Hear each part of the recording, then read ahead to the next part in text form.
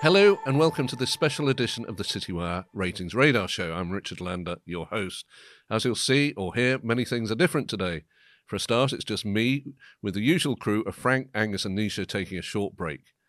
And also, this is being recorded in person in the Citywire Studios in London. And on top of all of that, instead of discussing a top-performing fund manager, we're thinking about all things tech with Katelyn Donnelly, who is the managing partner of New York VC firm Avalanche. If you're watching rather than listening to this, you'll see the company's dramatic homepage photo behind us. So welcome, Katelyn, and thank you for joining us.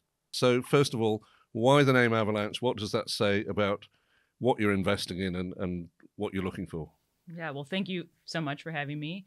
I used the name Avalanche in the dramatic picture because I look for trends and particularly intersections where things are unsustainable and where there are these microscopic changes under the surface that will accumulate into a really big outcome. And when an avalanche comes, it's unstoppable and it sweeps the landscape away and leaves a new world in its place. So I look for trends and sightings of avalanches and try and make bets before they happen. So this is all things metaverse, NFTs, fintech, and so on. In all that, like there are micro trends or micro avalanches and macro avalanches in all of those sectors. Okay, so that's the future. We'll come back to that. Let's look at today. And the last few months have seen the growth sector in the public markets take an absolute bath. Great companies, whether they've been around for years, have tanked. Awful companies that shouldn't have been at the valuations they were have also tanked. Is this a bubble bursting like 2000, or is it 2008, or is it neither of those things? Well, they say that history rhymes but doesn't repeat. And so it does seem like there's some sort of correction going on or reversion to the mean. I'm not sure if the total bubble has popped yet. I mean, you still see companies like Berkshire Hathaway who've performed well, traditional companies. So doesn't maybe in the growth sector for some of the names that were so overextended and overhyped in the COVID era of the last 2 years, they've now kind of reverted back to a traditional multiple, but it doesn't feel like you've had a complete collapse like when the internet bubble burst or when the U.S. real estate market collapsed. But, we don't know what the future holds, and so there might be more to come. Right. So that's what's happening in the public markets. The private markets, it's the VC backed. There was huge amounts of VC money going into companies, unicorns being created by the day, it seemed, a lot of which did go public.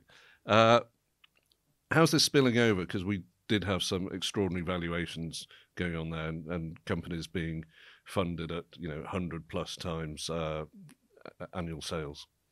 I'd say that it's still too early to tell. There's definitely, I think some investors are taking this moment to pause a bit and reassess. I mean, the last 18 months were so crazy in terms of deal making and money coming into venture. But that being said, there's still a lot of dry capital out there. A lot of asset allocators are allocating more to venture and private markets. So there's money on the sidelines that needs to be deployed.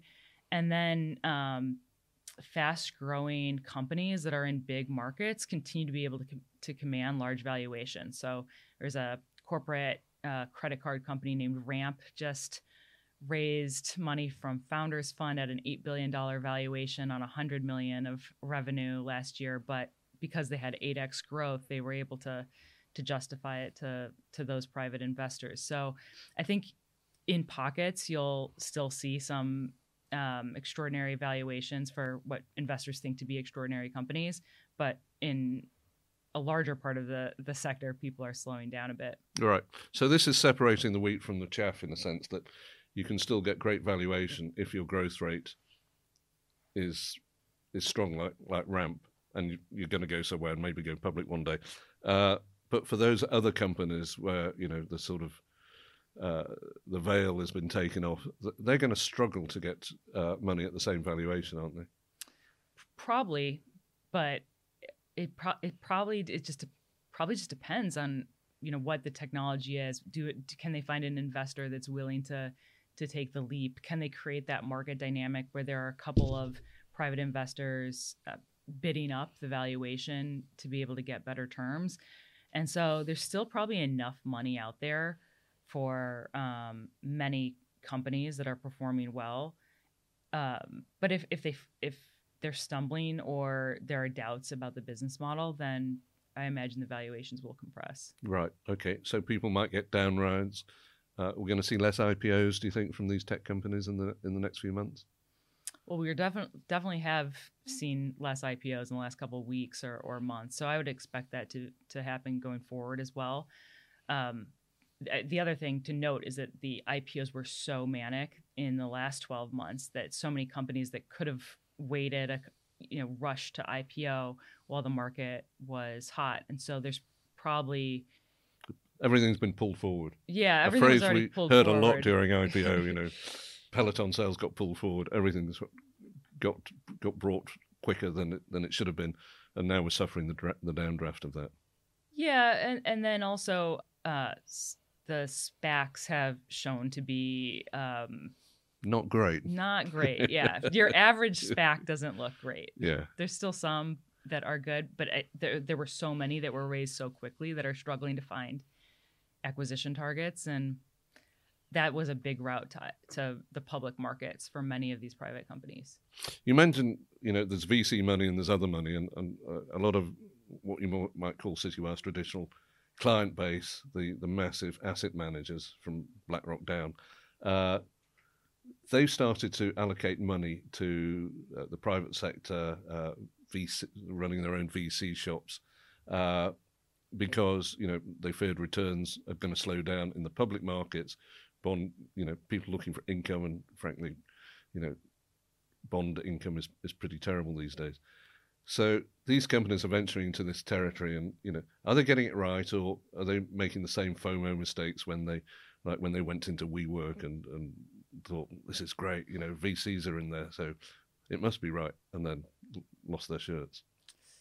It's tough to say because so many companies are staying private so much longer that you look at the past and you have Microsoft or Amazon were going public at valuations, in the hundreds of millions of dollars. And now you have a company like Stripe that's still private and valued privately at like $150 billion.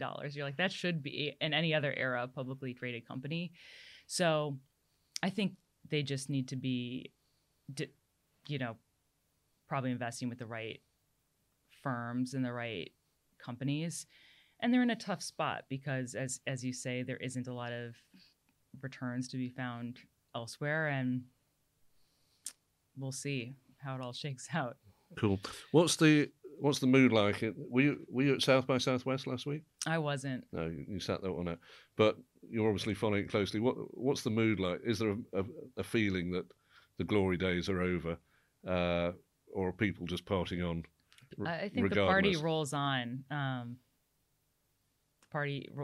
Some people are, and maybe a part of the culture of technology and venture capital is one of optimism and long-term thinking towards the future. And so I think maybe privately there might be whispers about, macroeconomic concerns around inflation, the pullback in the private or in the public markets with these big SaaS companies. But generally, at places like South by Southwest, like people are still very positive and optimistic, and that's kind of the culture of the industry.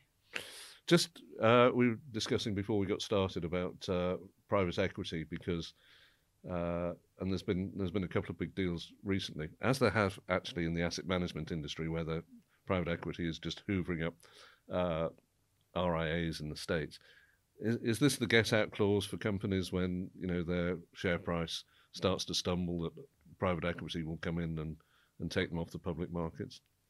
It does seem like that, doesn't it? I mean, these private equity companies have also so much capital that they have to deploy that, they're bidding and they're finding some probably good deals in the public market. So, Pearson, which we were just discussing, received, like their board received, I think, rejected a bid from a private equity company.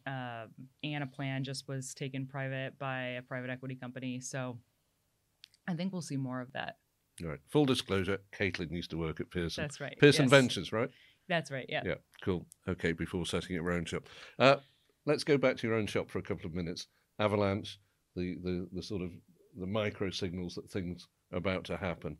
Where are your investments taking you at the moment? What areas in particular do you think offer the most excitement? One of the trends that I've been following for a while is one that I call everyone is an entrepreneur. That you have the rise of the freelance economy, you have rise of decentralized autonomous organizations, so people freelancing essentially for different networks of developers, and people are changing jobs at a increasing rate. So I'm looking at businesses and companies that manage freelancers or help freelancers or micro businesses run their own shop, provide those sort of services and wrap around products. That's a big theme for me. Another one, which is the sort of original Avalanche, is the unbundling of the education sector. So particularly in the US, but I think it's true in the UK as well, the university sector's kind of come under scrutiny from students who see prices continuously rise, and the outcomes that they receive from a university education not necessarily translate to a higher income job. And so people are questioning, well, what's the value of a college degree? Is it worth going to university, or should I just get a job at a tech company and start to apprentice and save myself the debt? And so with that trend comes a whole host of businesses related to alternative pathways or credentials. So like coding boot camps or development shops that teach people to be software developers or product designers. There's also several credentialing platforms. So they're like online badges that you can take you can get for completing short courses or showing that you have a competency in a particular skill.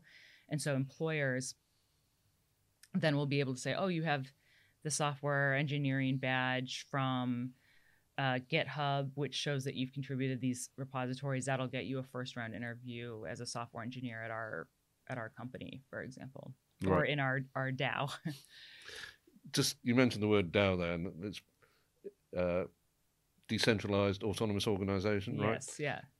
Probably doesn't mean much to many of the people listening or watching this. So just tell us very briefly what a DAO is, why it's different from, say, GoFundMe in terms of raising money and helping people. Well, there's many different types of DAOs. So there's investment DAOs or sort of project or charity-based DAOs, and then there's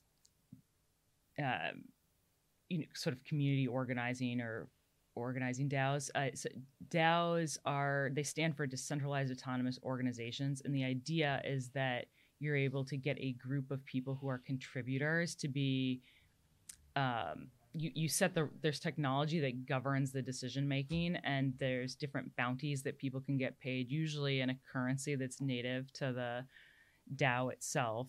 We're talking some sort of cryptocurrency. Yes, yeah. But you can usually swap that for like Ethereum, and then you could swap that for US dollars. So it's all tied back to the financial system.